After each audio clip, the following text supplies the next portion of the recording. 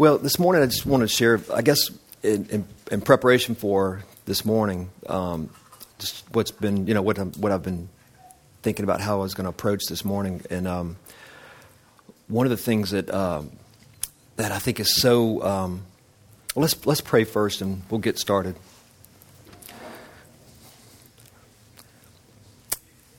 Lord, thank you so much. Thank you so much for opening our eyes to see things that have been hidden and now revealed in the Scriptures that are just amazing. Help us learn, help us grow, help us see more and more that we might experience your love, your presence, your greatness, your reality, so that we would be strong in the Lord and in the power of your might. Thank you, Lord, that we are treasures in earthen vessels. Thank you, Father. Thank you, Lord, for this reality.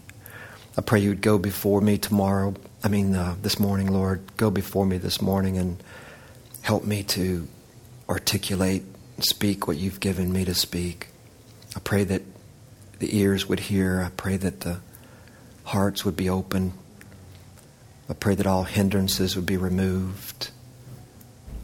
I pray for a certain sound to come forth, a clarity of the finished work of Christ, that the saints would be encouraged and comforted. The saints would be strengthened in their inner man, that Christ himself, you who dwell within us, would strengthen us in our inner man. Thank you for your joy and your peace. Thank you, Lord, for opening our eyes to these incredible truths. In Jesus' name, amen.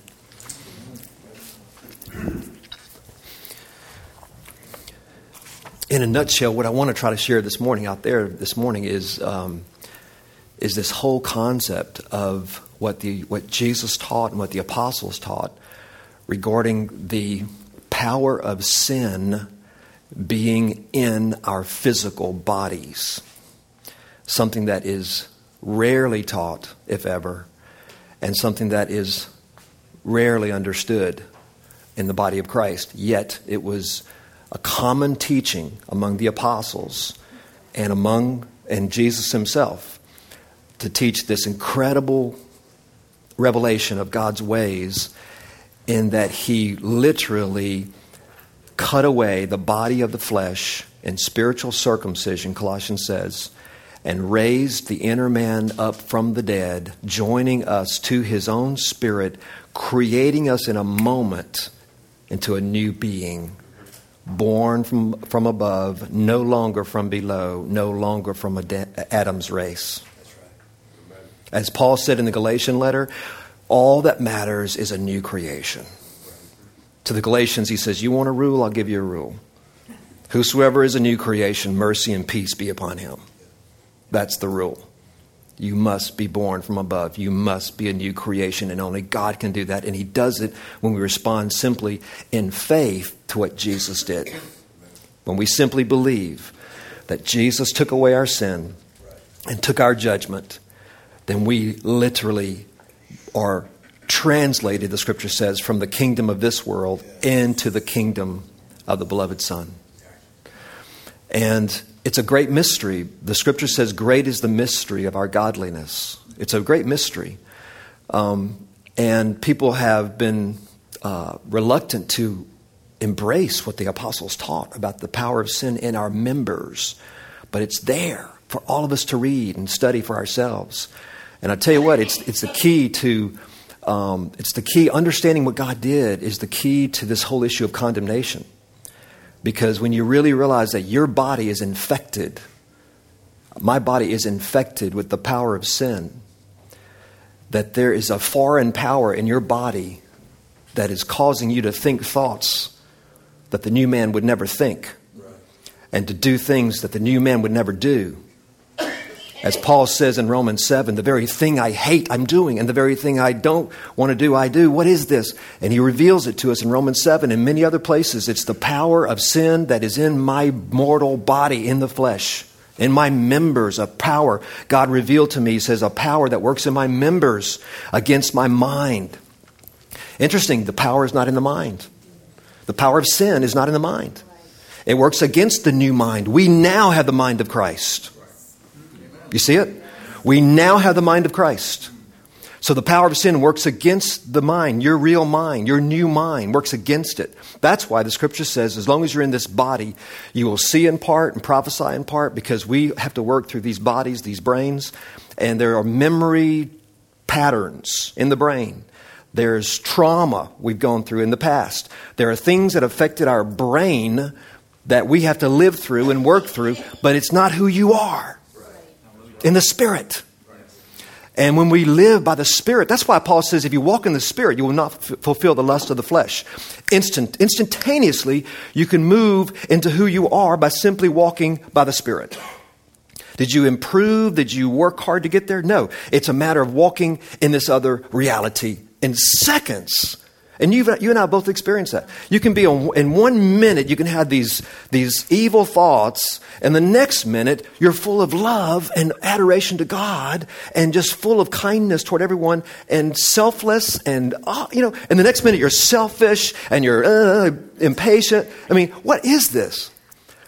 It's not a civil war, is what I'm going to try to say this morning out there. It is not a war. You are not battling yourself. You are not a two-headed monster. You do not have a good side and a bad side. It is not the old man battling the new man. You are not a Jekyll and Mr. Hyde. You are not a person with two natures. It is the real you, the new you, that is battling a power that is in your members. The power of sin, Paul says, is in my members. And it filters in to my mind and causes me to think and do things that I would not normally do. That's why the scripture says, the moment you leave your body, you shall know all things instantly as you are known by God. In the body, we see in part, we know in part, we prophesy in part. Through a glass darkly, we comprehend heavenly realities through these brains. But the moment you leave the body, the scripture says, you will know all things instantly, even as you are known. God gave Paul an experience of this when Paul wrote about it. He said, I couldn't tell if I was in the body or out of the body, but God took me up into the third heaven. He took me up to this other dimension, the spiritual dimension. The third heaven means the spiritual dimension.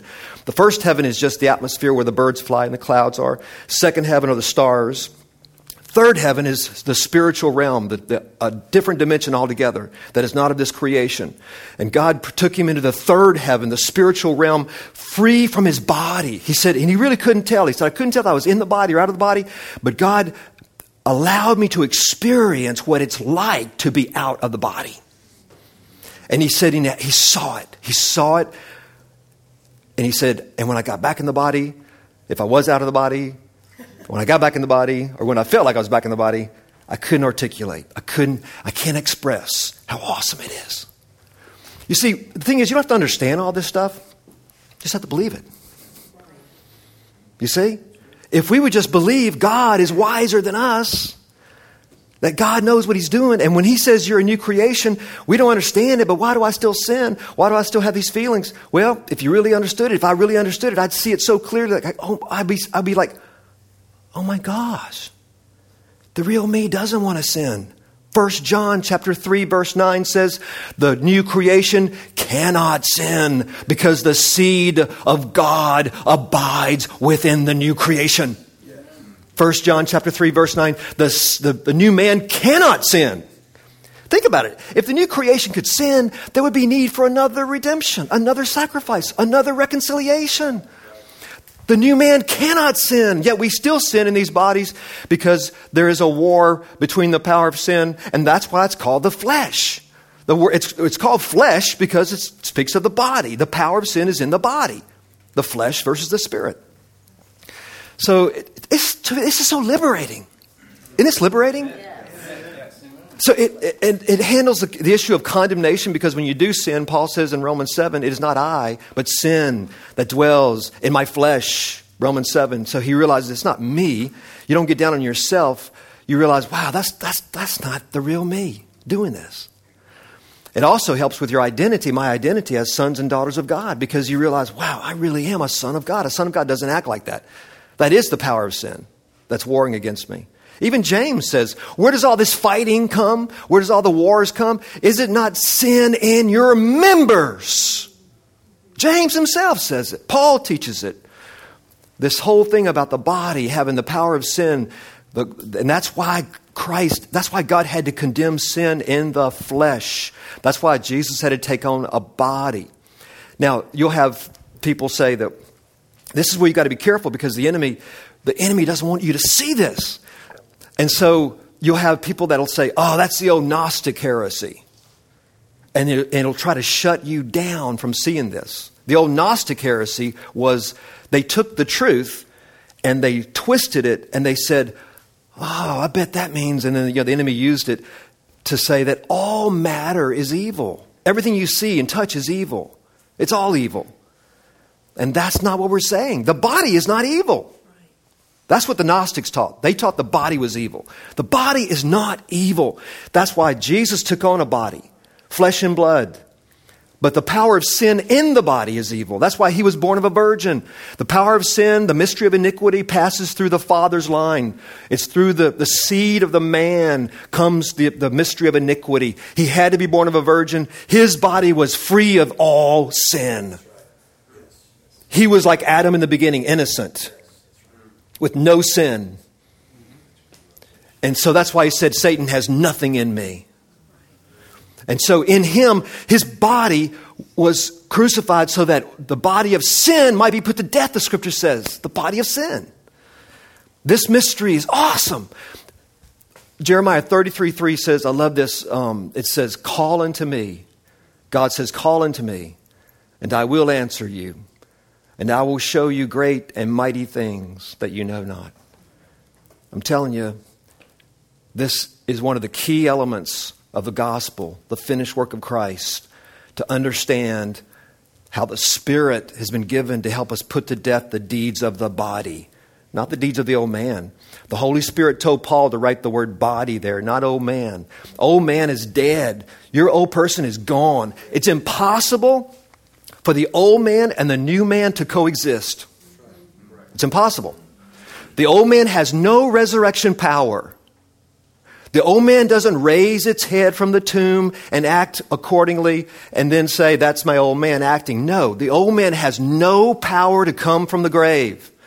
It is the new man that lives now in resurrection power, and it is the power of sin, the residual power of sin that God left in the body that we fight with.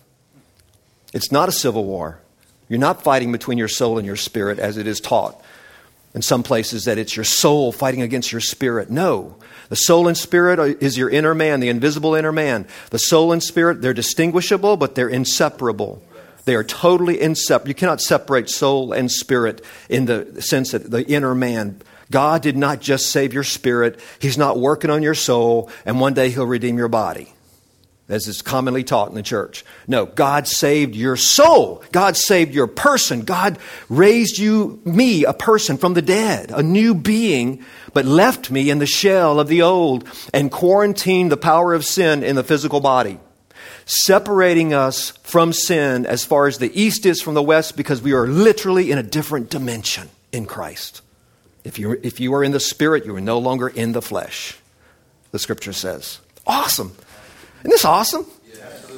I wanted to go and get some of these plastic eggs we have for Easter out of the attic, and I forgot I put them in storage, so I couldn't go get some. But I wanted to get those plastic Easter eggs and get 3. You know how they have eggs within eggs within eggs? And what it is, a good analogy would be like have a big egg and have another egg within that, another egg within that. All right, take all 3 out. And when we were in the flesh, it's like having the smallest egg would be like your inner man. Say it like soul and spirit together. Put that inside the big egg. And that's really how we were before we were born again. We were in the flesh. And our being was dead to God spiritually. We didn't have the life of God in us. We were darkened in our understanding of the things of God. We were in the flesh. Well, when it says you're in the spirit and not in the flesh, what happens is that take that middle egg, take the inside, the little small egg, the innermost being, put that person inside that other egg, and it's like a picture of that's what the Spirit literally has encased you. You're surrounded by the Spirit. You are in the Spirit. The middle egg would be the Spirit who has you now inside. You see it? Your life is now hidden with Christ in God, but both eggs are in the big egg still, which is the outer man, the flesh. But there is a barrier. There's a barrier. There is a barrier that separates you from sin and the flesh. As far as the east is from the west, you cannot cross the barrier, much like Sheol, that you could not cross in Sheol to Abraham's bosom. You could not cross. And that's a picture of what happens in the inner man. God has literally cut away the body of the flesh.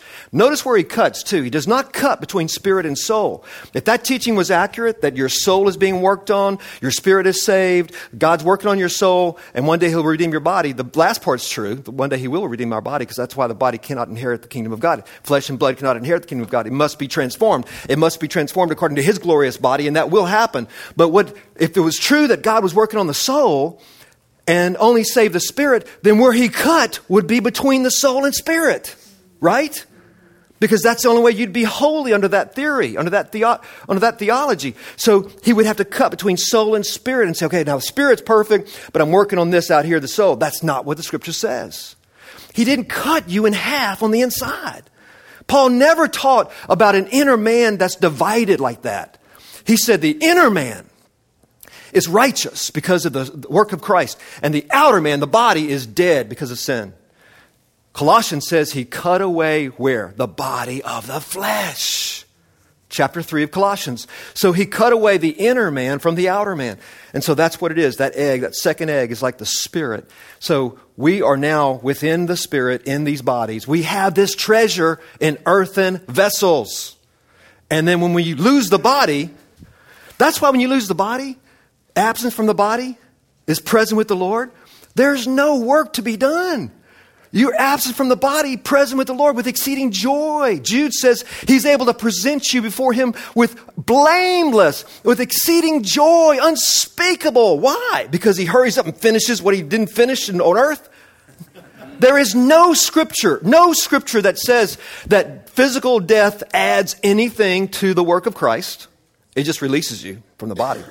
There is no scripture that says God will finish real quickly what he didn't finish on earth before you enter heaven. That's where we got the idea of purgatory. Because people didn't see the truth. So they said, there's no way we can just go right into heaven. I'm still sinning here on earth. There's no way. There's got to be a purgatory. There's got to be a place where he finishes the job and I go through punishment. I go do something. No. Isn't that awesome?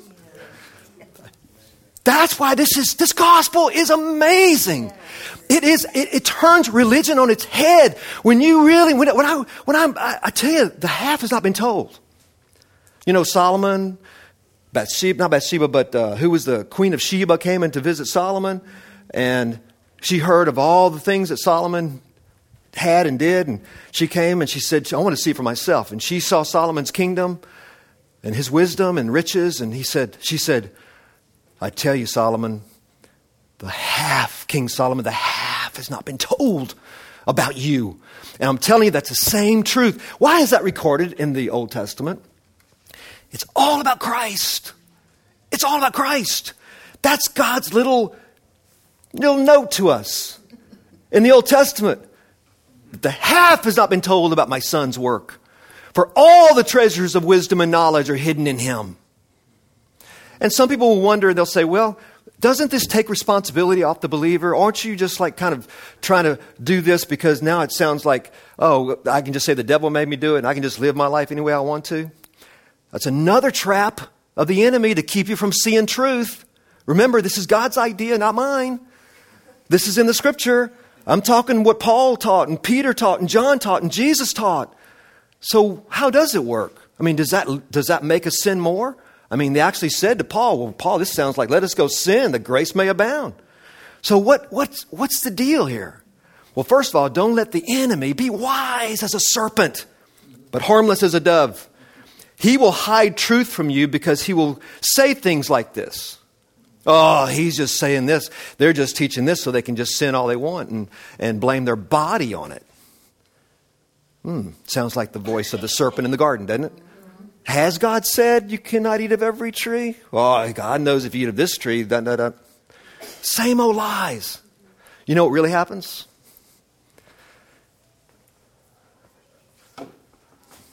When we see the truth, it's not a matter of taking responsibility.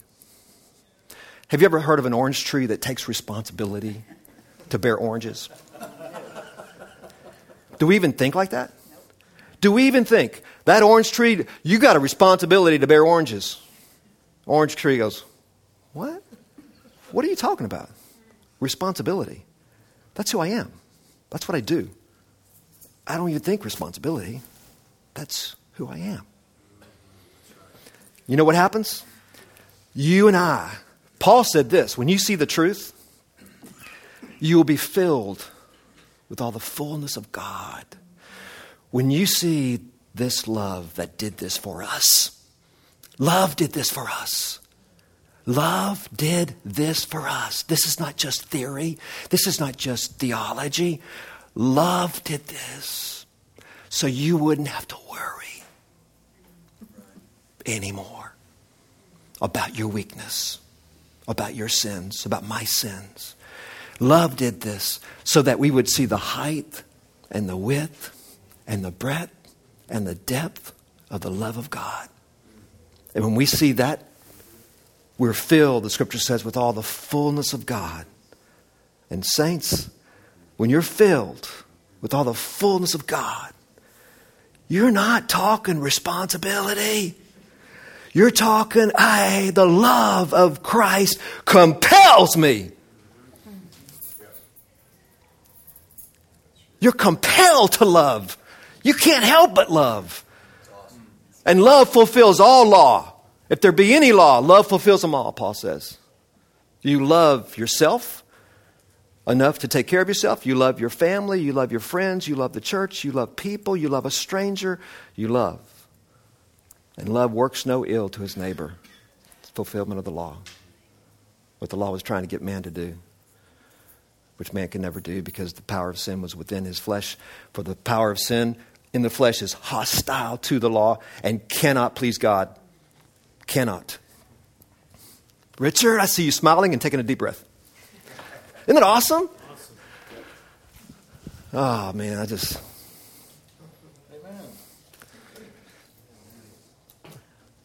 You know, we are on the verge. I believe this, saints. The world is on the verge of it's breaking out everywhere, this truth of the finished work of Christ. We're on the verge of an awesome... See, I believe he has truly kept the best for last. Yes. That's another little secret.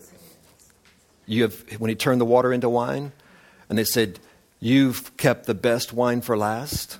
Usually when you go to a wedding, they serve the best wine first, the scripture says, and then after everybody's drunk. Obviously, he didn't make grape juice. He made real wine. He says after everybody's drunk a little bit, then you serve the poor wine. They don't notice as much. But when they first get there, you want the best Cabernet. You want the best Merlot. You want the best. And then after everybody's a little tipsy, just give me whatever, I don't care. But at this wedding, when Jesus turned water into wine, the wine connoisseur, the wedding planner, tasted it and said, my God. He's probably thinking $200 a bottle. He's thinking, most people do the opposite of this. You save the best for last. You sure you want to serve this? Where'd you get this? You sure you want to serve this? These people are they won't even know. The latter rain will come because of what is said. The Spirit fell in the book of Acts because of what was said. Sin for Peter. He has words for you, Cornelius, and his words were about this Jesus and the Spirit fell. But I'm telling you, saints, God is going to open the doors to revelation and understanding of the full revelation of the finished work of His Son. And that will bring words. Like today, I'm speaking words. From spirit revelation to words. Faith comes by hearing, and hearing by the word of Christ. And that brings the Spirit. The power of the Spirit will be poured out in a great way. I believe we're going to see God wants to confirm the word of His grace with signs and wonders. He confirms the word of His grace with signs and wonders, not the word of the law, not the word of condemnation, not the word of doing your best to fix yourself, and not the word of psychology, not the word of man's way. And there'll be opposition. That's the Scripture says the word of the kingdom comes, and those who don't understand it. See, there's something to understand. See, right there, that should tell you something. The word of the kingdom comes, and there's those who don't understand it. So obviously, it's not the word of the kingdom is not like, don't commit murder, don't steal, don't lie, don't covet. They understand that. We understand that. Natural man understands the law. The word of the kingdom, the mystery of the kingdom has nothing to do with law. It's a revelation of Christ. It's a revelation of His work. So when the word of the kingdom comes, Jesus says some hear it and they don't understand it. They don't understand the word of the kingdom. They don't get it. And the enemy comes and takes it and steals it away. The birds come and take that seed because they never really understood it.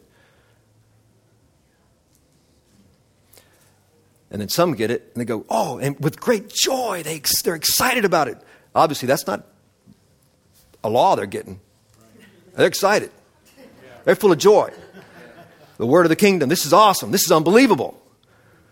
But pressure from the world, the Scripture says, and they don't allow it to go deep within them, and they're more afraid of maybe losing their friends or being kicked out of the church or whatever. And they wilt away. That's what he's talking about. This revelation, the word of the kingdom, is awesome. This other reality. I used to think, what? I used to think, man, the work of God, it seems like it's not all it's been made out to be. I believe I'm forgiven, but when I sin, I do good here, I walk in the Spirit, then I sin when I walk in the flesh. Is that, am I really any different? Am I really changed? That's it? Like this civil war, between inside myself, because you see yourself as having two natures, because men taught you that you have two natures. Men have taught you that it's a war within yourself, and, like two dogs are fighting. You hear preachers talk this. Two dogs are fighting. Which dog's going to win? The dog you feed. So feed the dog feed the good dog and you'll win. No, that's not the gospel. That's not the gospel. It's not two dogs fighting and you feed the dog that you want to win. So you read your Bible and you study and you pray and you go to church. But when you see this, you see how glorious His work is. And it doesn't lead to more sin. Contrary to religious thinking. Contrary to the natural man's way of thinking. God chooses the foolish to confound the wise. The weak to confound the strong. You know what they said about the children of Israel when he was bringing them into the promised land? And the elders, they said, we can't take this land. There are giants in the land. And we talked about that before, how they saw themselves through the eyes of the giants. The giants said, in fact, Israel said, in their eyes, we were as grasshoppers. And so they saw themselves as the giants saw them. Well, the giants in the land is a picture of this whole thing, this whole truth about the power of sin in the body. The giants in the land is a picture of the power of sin in the body. There are no giants in heaven to fight.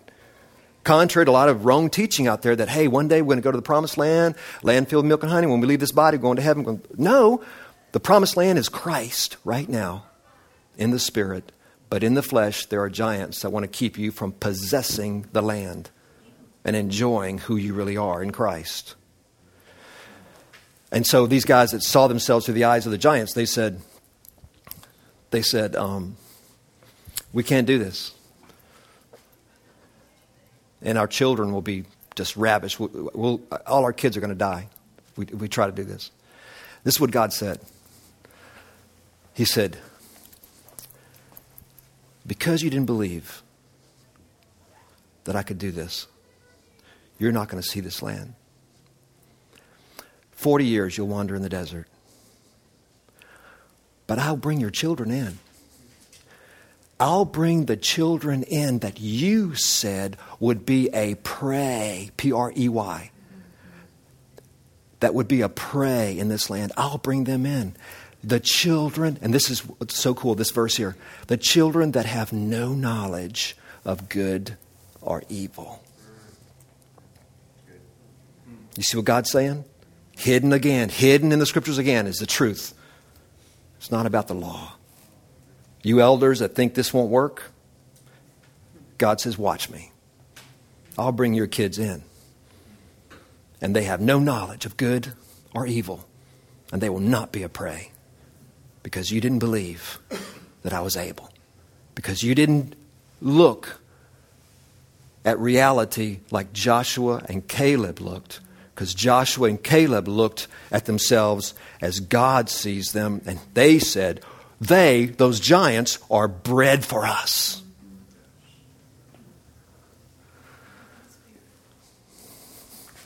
The eyes of the Lord run to and fro throughout the whole earth to show himself strong on behalf of those who believe him. Amen. Lord, thank you so much for helping us see these things.